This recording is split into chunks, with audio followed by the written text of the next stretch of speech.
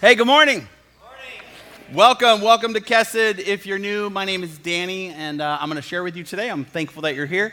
We are closing our Fort series. This was one of the only church-wide series we did all year, and it's on friendship, and that's why we have a child's play set on stage. We actually built something similar in all the children's rooms. The youth did this, which meets here on Wednesdays, and the young adults, and the series went somewhere I didn't think it was going to go. I thought it was going to be a tad bit more lighthearted, but it actually ended up being pretty rich with emotion and experience, and I want to appreciate everybody who participated, sent in emails, and built forts. This was the last week you could turn in forts. One of the things we did for those, again, if you're visiting, we challenged people in our church to build forts because we used to build forts with our, as kids with our friends. So people built them as families. Grandparents built them with grandkids, neighbors built them together, people at work built them. But every week we would have people send in stuff. And this week we had quite a few because you know that it's the last one and you guys are all apparently lazy at sending stuff in. So this is the first one. This one's going to take a little bit of context. This is the blanket fort that these guys built. For those who don't know, we did a breakup Sunday inside this Fort series where we told people that we were going to help them break up with friends that were unhealthy or toxic. And we just joked that wouldn't it be funny if we gave all of our toxic friends red bandanas? That way they could walk around the church and the rest of us would make sure not to make friends with those people when they got broke up with. These guys decided that they were going to all need to be broken up with, so they sent in that picture, which I thought was pretty funny. This is Kenny Fritzler and group. They built a fort there in their backyard, so that looks quite lovely. I enjoy that fort. There's all kinds of blankets. I like that you can see different people's collection of quilts when you start building forts with the blankets that you have at home. This is Jeffrey and Jenny Mayer.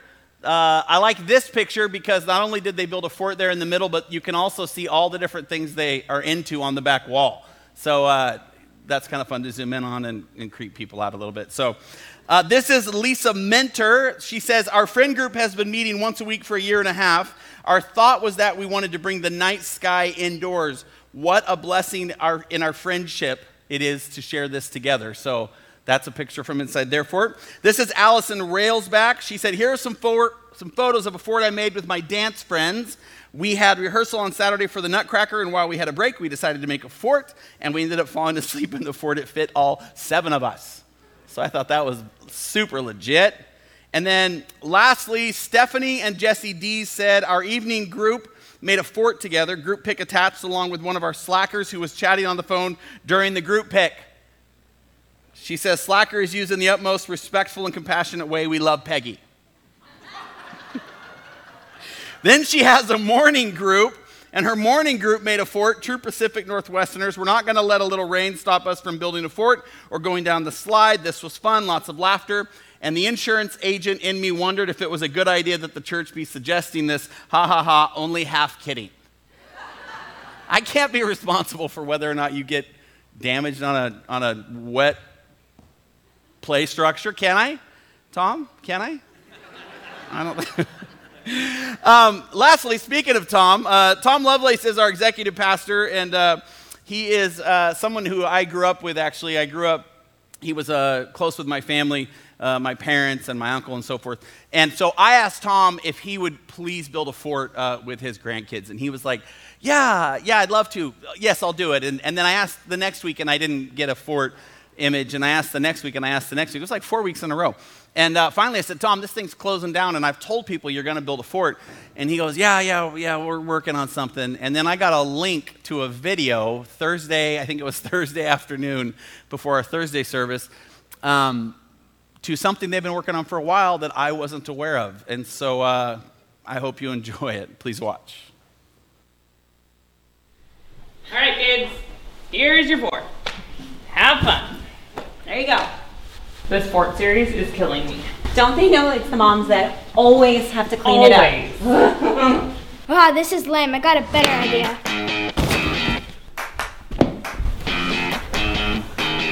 What is it gonna be? Another room. One room? Okay. We should have a boys' room. Okay. Yeah. I'll build a TV.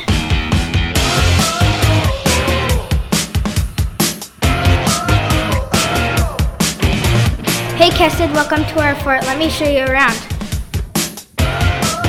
Welcome to the girls' room full of pink stuff, coloring pages, and dollhouses. Hey Tenley, what are you coloring? Enough of this, come check this out. This is the boys' room full of video games, Nerf wars, and absolutely no girls allowed. Cheers, boys!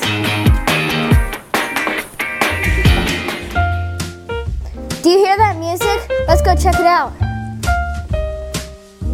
And this last room is where you'll find my grandma and papa on the weekly date night. What's that delicious smell? Nice question.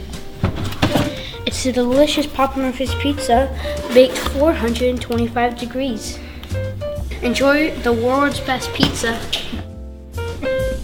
And that's how you build a fort. Hey Mom, can you help me clean it up? No!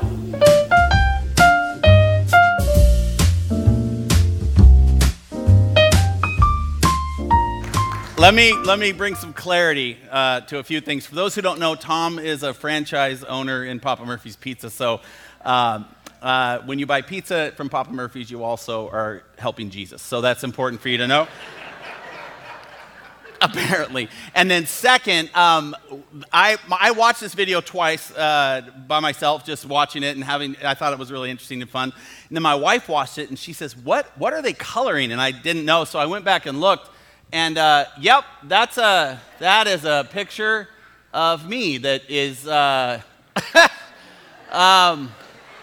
yep. Just so you know, a couple things. That is an artist in our church did that for them. It's based on our staff picture. So I want to make sure you knew that I didn't pose for a coloring sheet. And second, that we don't have those here, okay? That's not a thing we do. We don't have children coloring pictures of their pastor. Don't ask for it. It's not going to happen. But we are working on something with Pastor Tom's because, you know, what goes around comes around. So we'll have to see how that turns out. So I thought that was great. Thank you for the Lovelace family and extension for doing that with us. The whole idea was just that we wanted to get you guys to connect, to get you guys to have community and friendship with one another.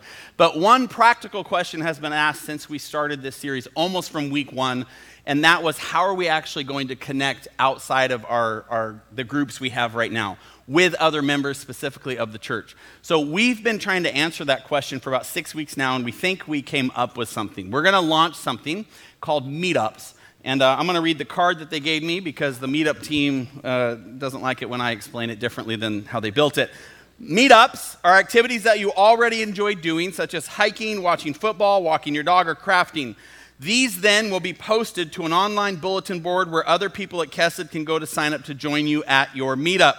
We had Kip, our pastor of discipleship and community life, film a short video to help explain this even further. I'm going to have you watch this. This video will go on the website. The meetups go live today, right after service, and we are hoping that you guys will participate. Watch and check it out.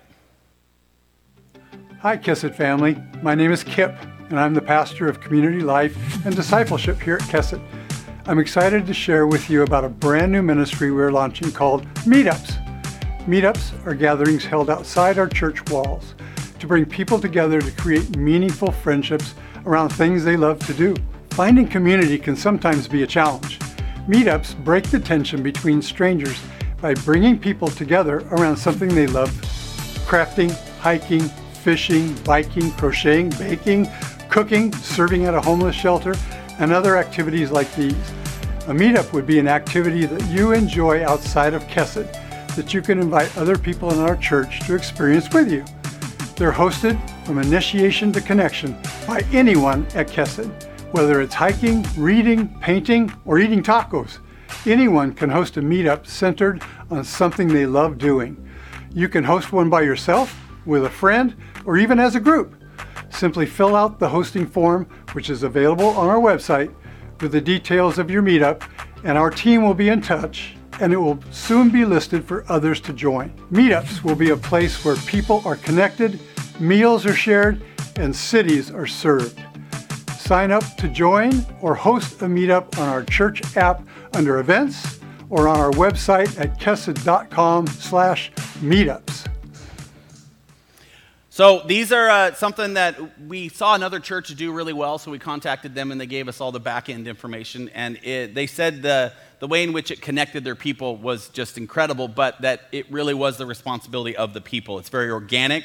It's not driven by staff or pastors or anything like that. It comes from within. So I hope that in the midst of this friendship series that you're like, I might take a risk and put something out there, something unique, from, as he said, from quilting or crocheting to, maybe you're into board games like Pastor Keith. There's all kinds of things that we could do in order to create space to meet up with new people. So I think it'll be fun, and I hope you guys check it out. Good? Good? Did I do it all? Yeah. My goodness, this just so much. So much. Let's talk about Jesus now, shall we? Here's how we're going to close this series, and I think it's going to be really important. We're going to close this series with this, that one of the most exciting things that we can do as people is be invited to community and connection with others. This is one of the most important things that we are supposed to do as a church. And so we are going to close our series through teaching about a fort of invitation. That's what the theme is going to be for the next few minutes while I talk with you. Now, to set up what this fort of invitation looks like, I'm going to first describe, how we normally think about God and Christ and being invited into relationship with Him. One of the most common descriptions would be probably that of light. 1 John 1:5 says, "This is the message we have heard from Him and proclaim to you, that God is light, and in Him there is no darkness at all." This is how we experience being invited by Christ, the church teaches. And I think it's true. There's lots of verses that back this up. John 8:12. Again, Jesus spoke to them saying, "I am the light of the world. Whoever follows me will not walk in darkness, but will have the light of life."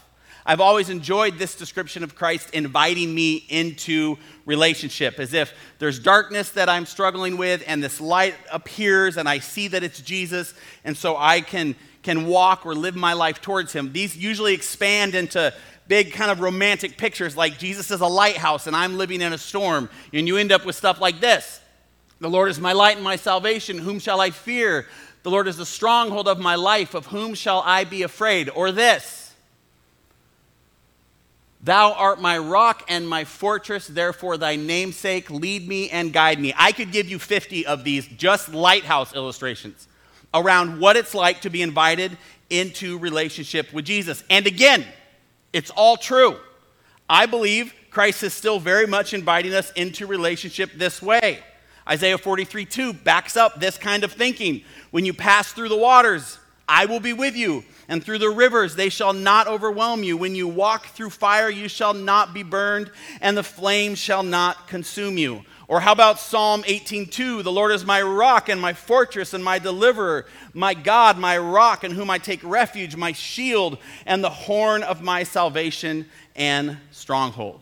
Now, I'm pushing through these verses on purpose, which, by the way, all of the verses, all of my notes, everything that you see here and that's on here is on the app. You can go to the specific weekend, and all of the notes are there if you end up trying to kind of keep track of all the verses. But here's the reason that I want to push through these. First, again, to validate. I want to bring as much clarity as I possibly can into the perspective about being invited into relationship by God and that He is light. Jesus Christ, the creator of all, wants to be in relationship with you no matter the storm, period. It's all throughout the book.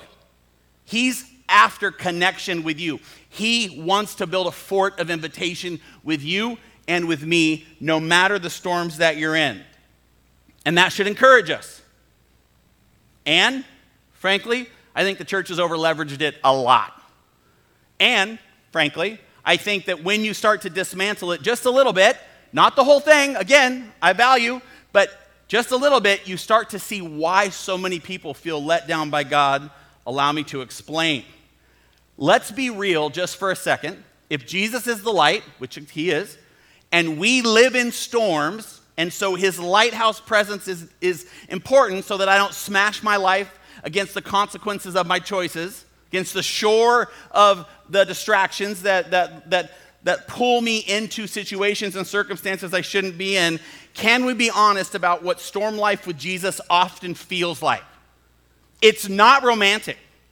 To be lost in a storm, to be drowning in your consequences, and then experience the lighthouse or presence of God. It doesn't feel romantic at all. But this is what we leverage because this is what we think people want to hear in order to be invited into relationship with Jesus. And so we show beautiful pictures like this one. This is from a recent baptism. Look how good I look in this picture. Look how focused I am. This is beautiful, right? I mean, it's epic. It's important. I love Kiera. This is her and her husband getting baptized. And this is an example of what we as the church highlight to say, this is what following Jesus is like. But I know Kiera, and I know her story. And I'm here to tell you, there was a storm before this picture that brewed, not romantic, difficult, authentic, human. How about this one? This is my mom and my brother. That'll pull your heartstrings right there, right? Like this is deep and rich and powerful, and it's all true and it's all valid. But do you know what my brother had to go through in order to get to this picture? Hell is what he went through. This kind of stuff is so special, but sometimes you just need a raw and real example of what following Jesus is like. And here in just a second, I'm going to give you one. We did a worship in the round here a little while ago. We're going to do these, I think, once a quarter because they were so powerful. We pulled all the music and musicians, all the band, put them in the floor in the center. We circled all the chairs. We preached from the center. We did worship at the center. Nobody was elevated. It was just this beautiful experience. We had these stations. We had a communion station, I think, and like a prayer wall, and then we had a baptismal set up. And nobody was allowed to sign up for the baptismal. It was like, hey, if you feel led during that night to get baptized, we'll have a pastor here. It was going to be Pastor Chris because I was speaking, come up and baptize you. And it was a war in the room. I mean, people were worshiping, people were weeping, people were like stepping up and then going, I can't do it, and then going, you know what, I'm doing it, right in their clothes. And then into that pool stepped a woman who is here in the room right now, so you have the privilege of experiencing this moment with her actually here. I have permission to share this photo because I believe this is the most authentic example of what it's like to actually follow Jesus that I've ever seen. It came across on our Flickr reel, and they said, you can't use it. And I said, you're wrong and not in charge. So I decided to show it to all of you, including everybody online, because I think it's that raw. Are you ready? Here it is.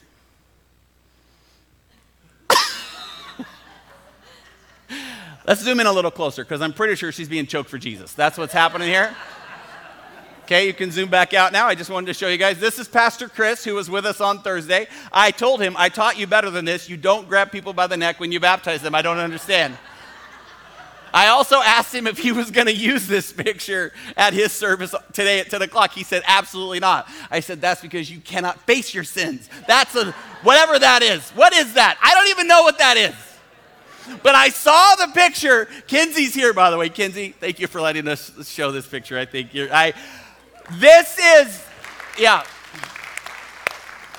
This to me is the most authentic example of what it's like to actually be seen by the light of Jesus in the midst of your storm. It feels like, that's what it feels like. It doesn't feel, do you have a side-by-side between my beautiful pic? Yeah. It doesn't feel like Kiera. Kiera's is beautiful. Look at the differences, though. I just want to soak it up for a second. Oh. But listen, Kiera's is beautiful, and Kiera's is what we front, right? It's what we say, and it's not wrong. It's just not really common. Kenzie's is much more my story, and much more most of yours. That's what it feels like to follow Jesus quite often. And that's what I want to talk about today. For example, have you ever really thought for a second about how this light metaphor plays out in real life? Let's talk about it practically. We are born and we go through life, and every single person in this room faces storms. Some of those storms are, and I'll put this on the screen, they come upon us because of the choices we make. We seek our own pride, we seek our own power, we seek our own praise, and so we make choices that benefit us, that cause waves in relationships, that cause distance, that cause hurricane-level consequences many times, because we made choices. And sometimes, that's not at all where the storms come from. Instead, other storms are because of the choices other people make for us. Perhaps when we're children, perhaps when we're adults, abuse is experienced, trauma is experienced, neglect is experienced, and suddenly we are reeling in the storms of someone else's choices and how they affect our lives. And lastly, sometimes it's both. Sometimes it's both the choices we make and the choices that have been made for us. I think the clearest example of a woman facing her storms with Jesus, and I would say she's facing both at the same time, would be the woman at the well or the woman of Samaria. If you have a Bible, you can turn to John chapter 4. That's where we're going to be. The story goes that Jesus enters Samaria. Culturally, it's important for you to understand that Samaria is a land of unclean people according to Jewish culture at the time. He's there by himself because his disciples have gone off into town to get food. He enters Samaria and he sits down by a well. And a Samaritan woman arrives to get water at this well, but Scripture says she arrives at the 6th hour, which is a time out of sync with those in her community. She doesn't want to be seen by them because she's already been known by them, and so she is running from them. This is the conversation that happens next. We'll pick it up in verse 7. A woman from Samaria came to draw water. It's really important we don't just move on to, Jesus said, give me a drink. There was an awkward pause. There was the woman thinking, should I leave? There was probably Jesus not leaving, which is how he should have done because he's a clearly rabbi and she's clearly a woman coming out of sync from her community. But I bet Jesus just sits there and awkwardly watches as she gets closer. Eventually he says, give me a drink, for his disciples had gone away into the city to buy food. The Samaritan woman said to him, how is it that you, a Jew, ask for a drink from me, a woman of Samaria? For Jews have no dealings with Samaritans. And Jesus answered her, if you knew the gift of God and who it is that is saying to you, give me a drink, you would have asked him and he would have given you living water. The woman said to him, sir, you have nothing to draw water with, and the well is deep. Where do you get that living water? Are you greater than our father Jacob? He gave us the well and drank from it himself, as did his sons and his livestock. And Jesus said to her, everyone who drinks of this living water will be thirsty again, but whoever drinks of the water that I will give him will never be thirsty again. The water that I will give him become in him a spring of water welling up to eternal life. And this woman ponders, and she sits, and then she takes a risk.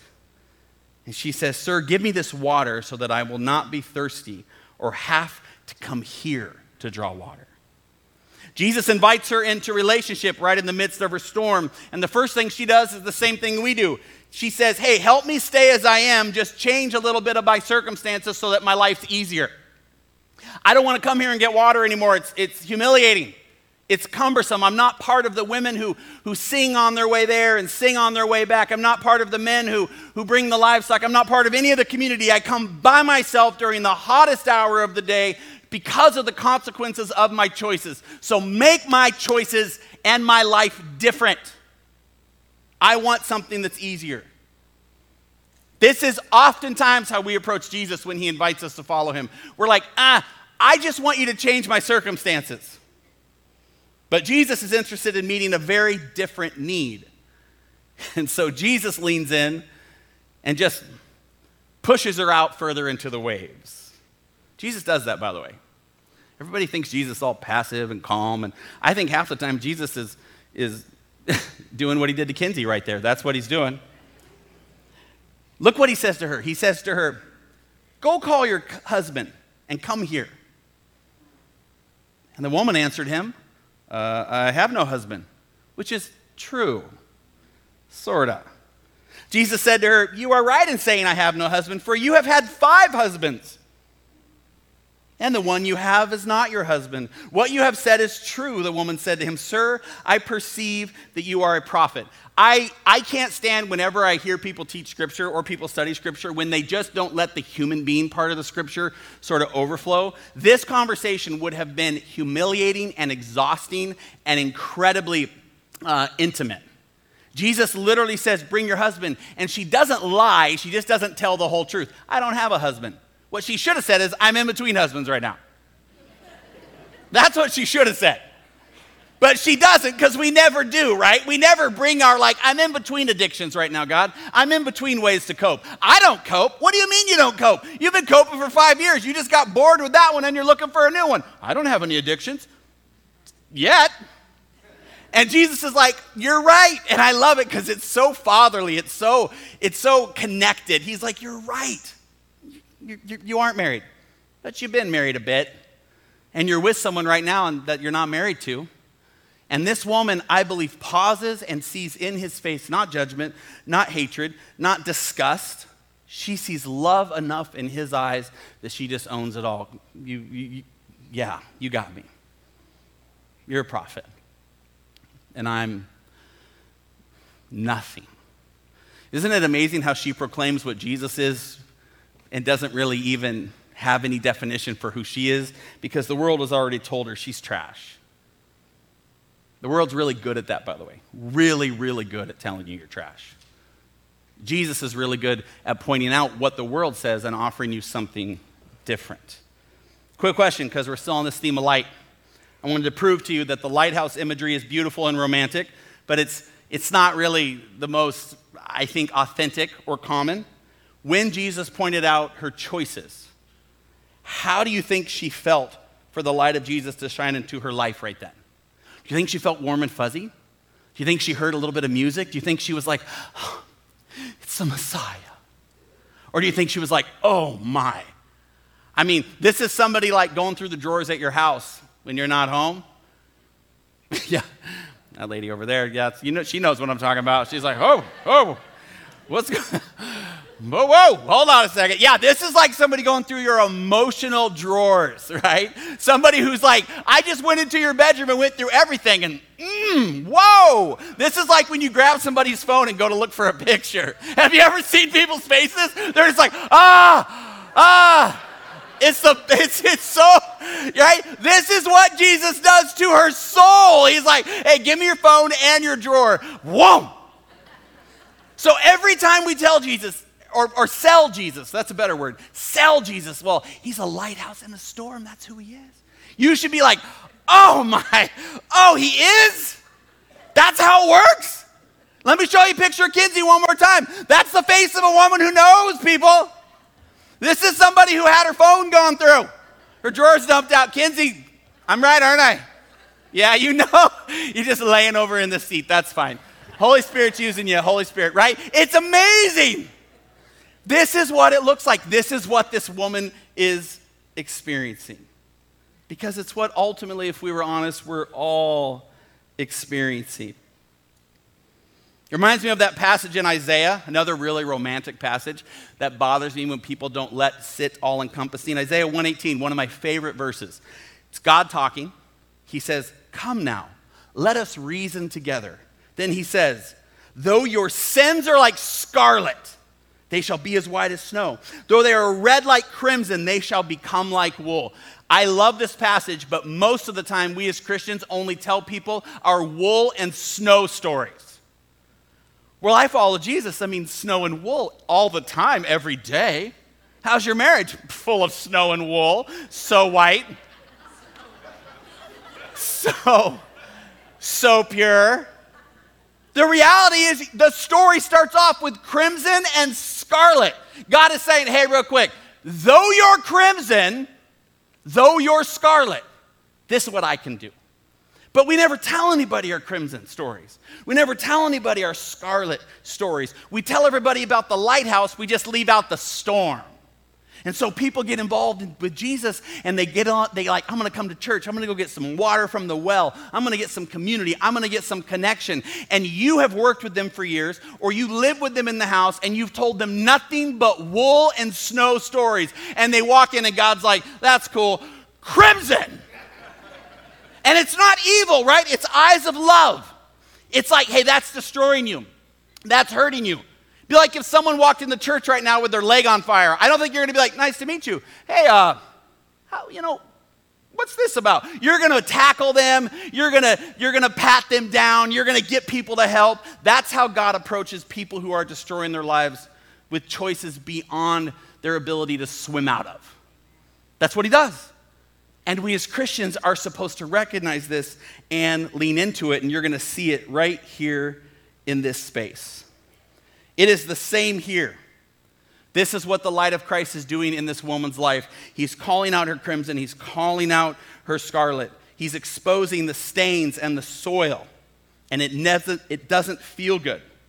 But this is what the light of Jesus does. It exposes that the woman's drowning, so she'll stop swimming like she is and reach for him. She has made wrong choice after wrong choice after wrong choice, and everyone apparently in town knows it. That's why she's avoiding common watery times. It's important to know this about you and about the people in our lives that God has called us to be in relationship with. No one is only the choices we can observe them making. Stop treating them that way. They're not just the choices they're making. There's a very strong chance, for example, that this woman, the woman at the well, that her choices are the result of both her own poor decisions, but there's a really, really strong chance that they are the result of decisions that other people have made for her. We should try and remember that. I'll put this on the screen. People don't often choose intense levels of destructive behavior just because they're more broken than you. Instead, choices have happened. I'm guessing, this is just Danny, so this is extra biblical. This is just for you to ponder and something that I believe based on my experience, that it's very likely this woman has incredible abuse somewhere back in her story. If I had to guess, I would think she was probably sexually abused somewhere along the way. And so she is reenacting and reenacting and reenacting the trauma that happened to her, moving from relationship to relationship to relationship. You may ask, Danny, how could you teach such a thing? And I'd be like, because I'm in charge. And then I would also tell you some really solid reasons. First, because of a whole lot of my own therapy work and seeing how I've coped with trauma in my own life and the places that I've continued to reenact, that until I could sit with someone and point that out to me, I think I'd probably still be reenacting right now. Second, I blame you. Because of what I've learned pastoring alongside you, going through your trauma for the last 24 years vocationally, I have watched people repeat this pattern over and over and over. But ultimately, the reason I believe this about this woman is because I was raised by a parent just like her.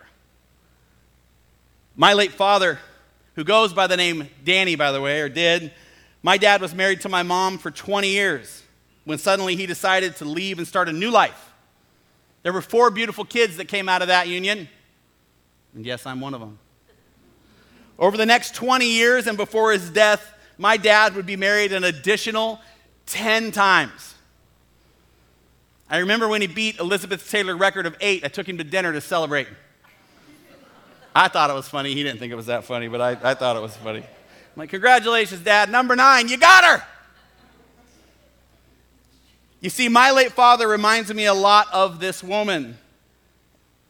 And like this woman, I wouldn't find out till just a few years before his death how extensive his own childhood physical and sexual abuse was with a neighbor girl down the street from the time he was 7 to 12. And so in response, my father's life was filled with one wrong choice after another, and everybody in town knew it.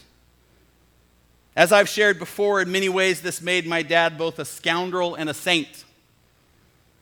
He loved what I did for work. He loved that I followed Jesus. He believed in Jesus. But every time the storm would get too high, he would go tumbling by my life, screaming, "Don't live like me, Danny. Follow Jesus. He knows the way." But he would never stop and do the work and evaluate why he continued to seek out more and more dark clouds. This is where my father and this woman are different. For this woman didn't just know that Jesus was the way, she accepted his invitation to truly follow. Jesus goes on to share with her, this is what he says, verse 23. The hour is coming and is now here when the true worshipers will worship the Father in spirit and truth. For the Father is seeking such people to worship him. God is spirit, and those who worship him must worship him in spirit and truth.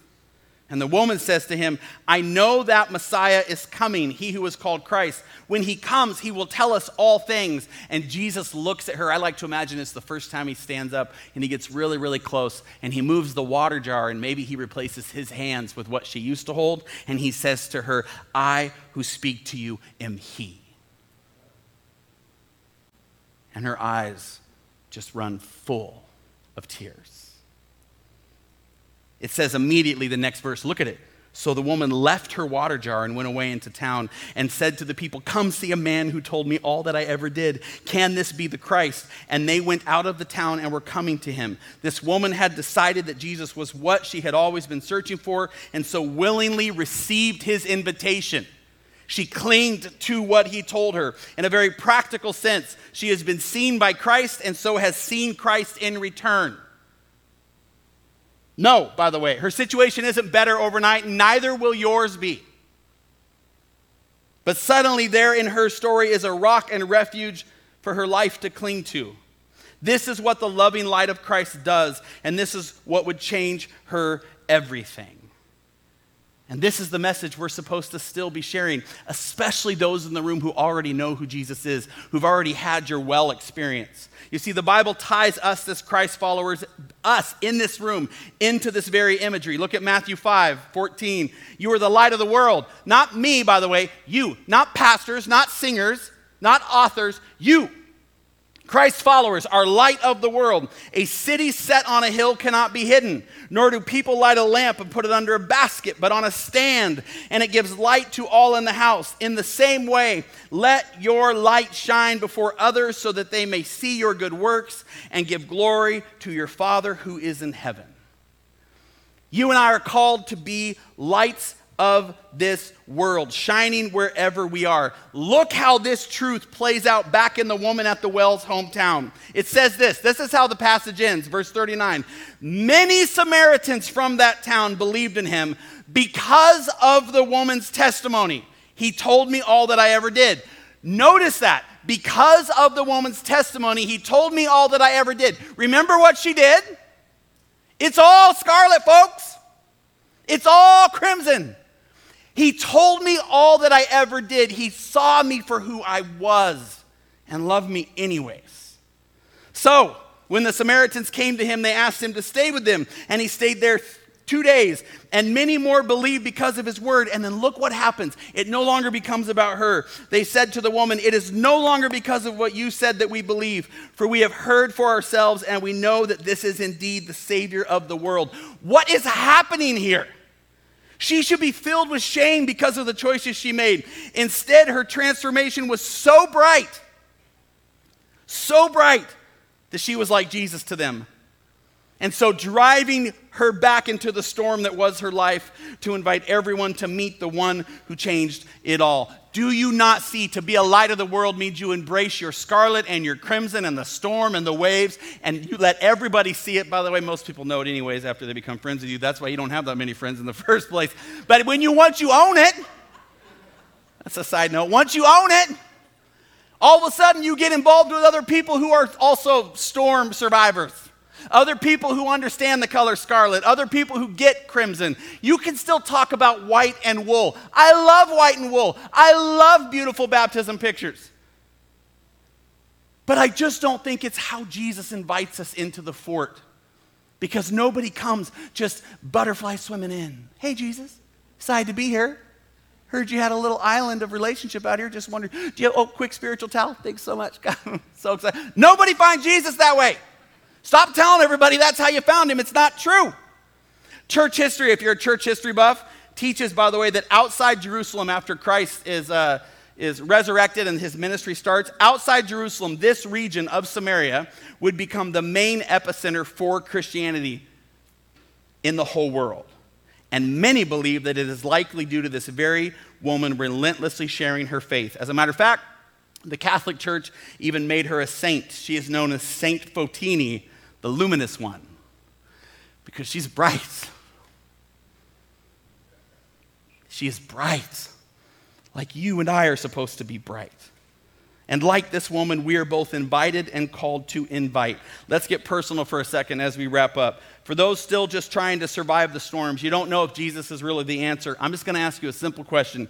Do you know what you're searching for? Because it's not a lifeboat, it's not calmer seas, it's not better ability to swim. None of that stuff has ever worked for any other human before, now, or after you. It's always going to be Jesus, and you are going to continue to drown and drown and drown until you stop and see him right next to you with his hand reached out. It's not me being unkind. It's just your leg's on fire, and I'd love for you to stop feeling that burn. For the rest of us who are clinging to the rock of Christ, storms are still present. Do you know what you're shining for? And are you leaning into your crimson? Are you leaning into your scarlet? Because that's what people in the world who are looking at your life relate to. Are you owning the fact that sometimes the waves just go over your head, and guess what? Your marriage isn't really as perfect as it appears to be. Someone asked me if I like this job. I said sometimes, but a lot of times it's just a strange paradox of me teaching you things in the Bible that I'm still wrestling with and knowing that I haven't overcome myself. But I know who can, and I point to him. And I hope from this stage you see enough of my scarlet and my crimson to believe that I'm not trying to pretend like I'm not Kenzie in the picture. I believe that we all are. This is how we shine brightly and offer invitations to others. This is how God is still building his fort of invitation for and through our lives. But none of this happens without the Holy Spirit's guidance, period. It can't just be a message or a song. It has to be you and God discussing. So what I want to do is create a space. I'm going to have the worship team come out. This is how we're going to close this series. And it's a space for you to just fight it out with God. I want you to lift up all your excuses, all your reasons why. If you don't believe in God, then all you got to do is sit there and tell the universe you don't believe. That's fine. God can work with that. If you know there is a God, but you just want to know him more, tell him that. If you're barely clinging on to the rock and Jesus is holding you tight, tell him that. If you are drowning, tell him that. If you are so apathetic that you don't think there's any waves in your life whatsoever, and you're blinded to all the different ways that you are repeating the trauma that you learned from earlier stories, tell him that. If you're confused, tell him that. Just create a space where you can be with him, both invited and then ask him, God, who do you want me to invite? Who do you want me to reach for? Who do you want me to shine for? Who do you want me to go back into my stormy life, the town that I came from, and be like, hey, this is how I used to be, but now this is how I am. And in that space, ask him. Let him tell you. Let him lay somebody on your heart. Maybe it's a meetup. Maybe it's a fresh start. Maybe it's getting further involved in this community. Maybe it's going to a different church. Maybe it's taking a couple weeks off. Maybe it's getting in the woods. Maybe it's sitting in a park. I don't know. I don't need to know. I just create spaces for him to do what he wants. There are no rules. There is just the wind and you and this God that we serve, who's really, really good at finding people lost and in great need of being invited into relationship with him. So let's let him do that now, shall we? Let's pray. Heavenly Father, Lord, this is the close of a series I did not see coming, where relationships are talked about in difficult ways, authentic ways, unhurried ways. I pray, God, that in this room right now there would just be a sense of curiosity around how it is you want us to expand our influence, where it is you want us to lift up or set down or hold on or let go. May this be the start of a brand new kind of community here at Kesset, in these homes, at these places of work, in these hearts, and in our city. We thank you for using people like us, Lord, for inviting us, even if it's difficult to admit. We lift this time to you now. In Jesus' name, amen.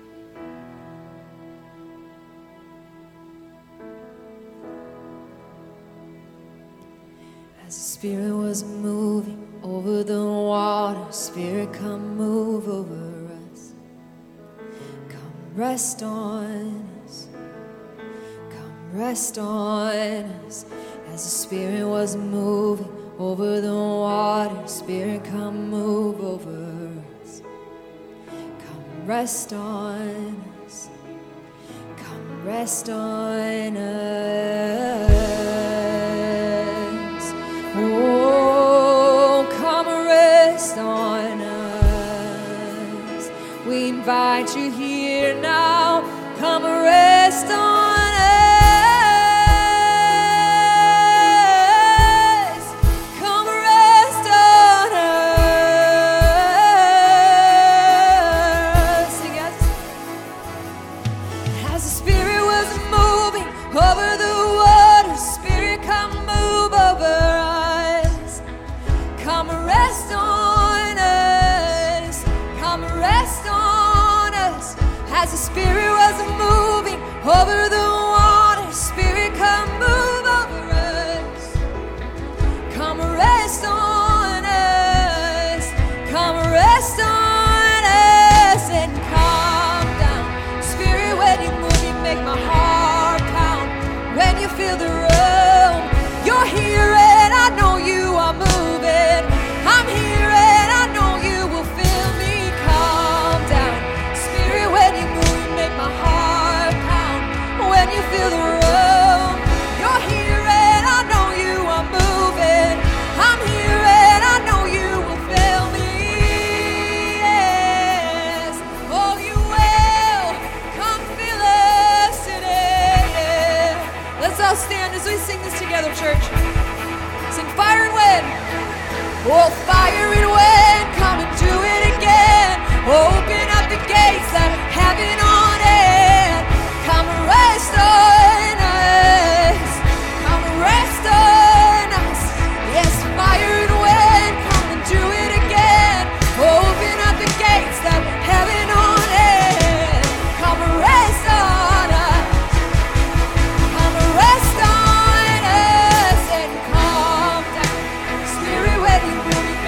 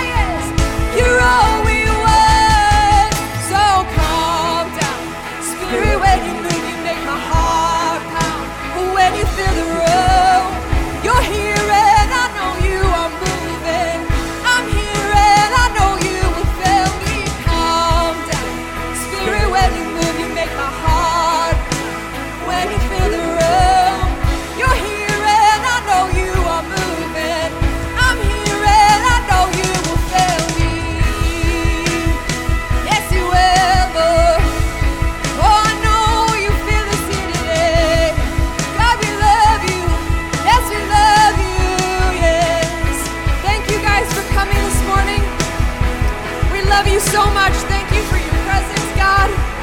Thank you for spending your morning together as a family. We love you. We hope to see you guys next week.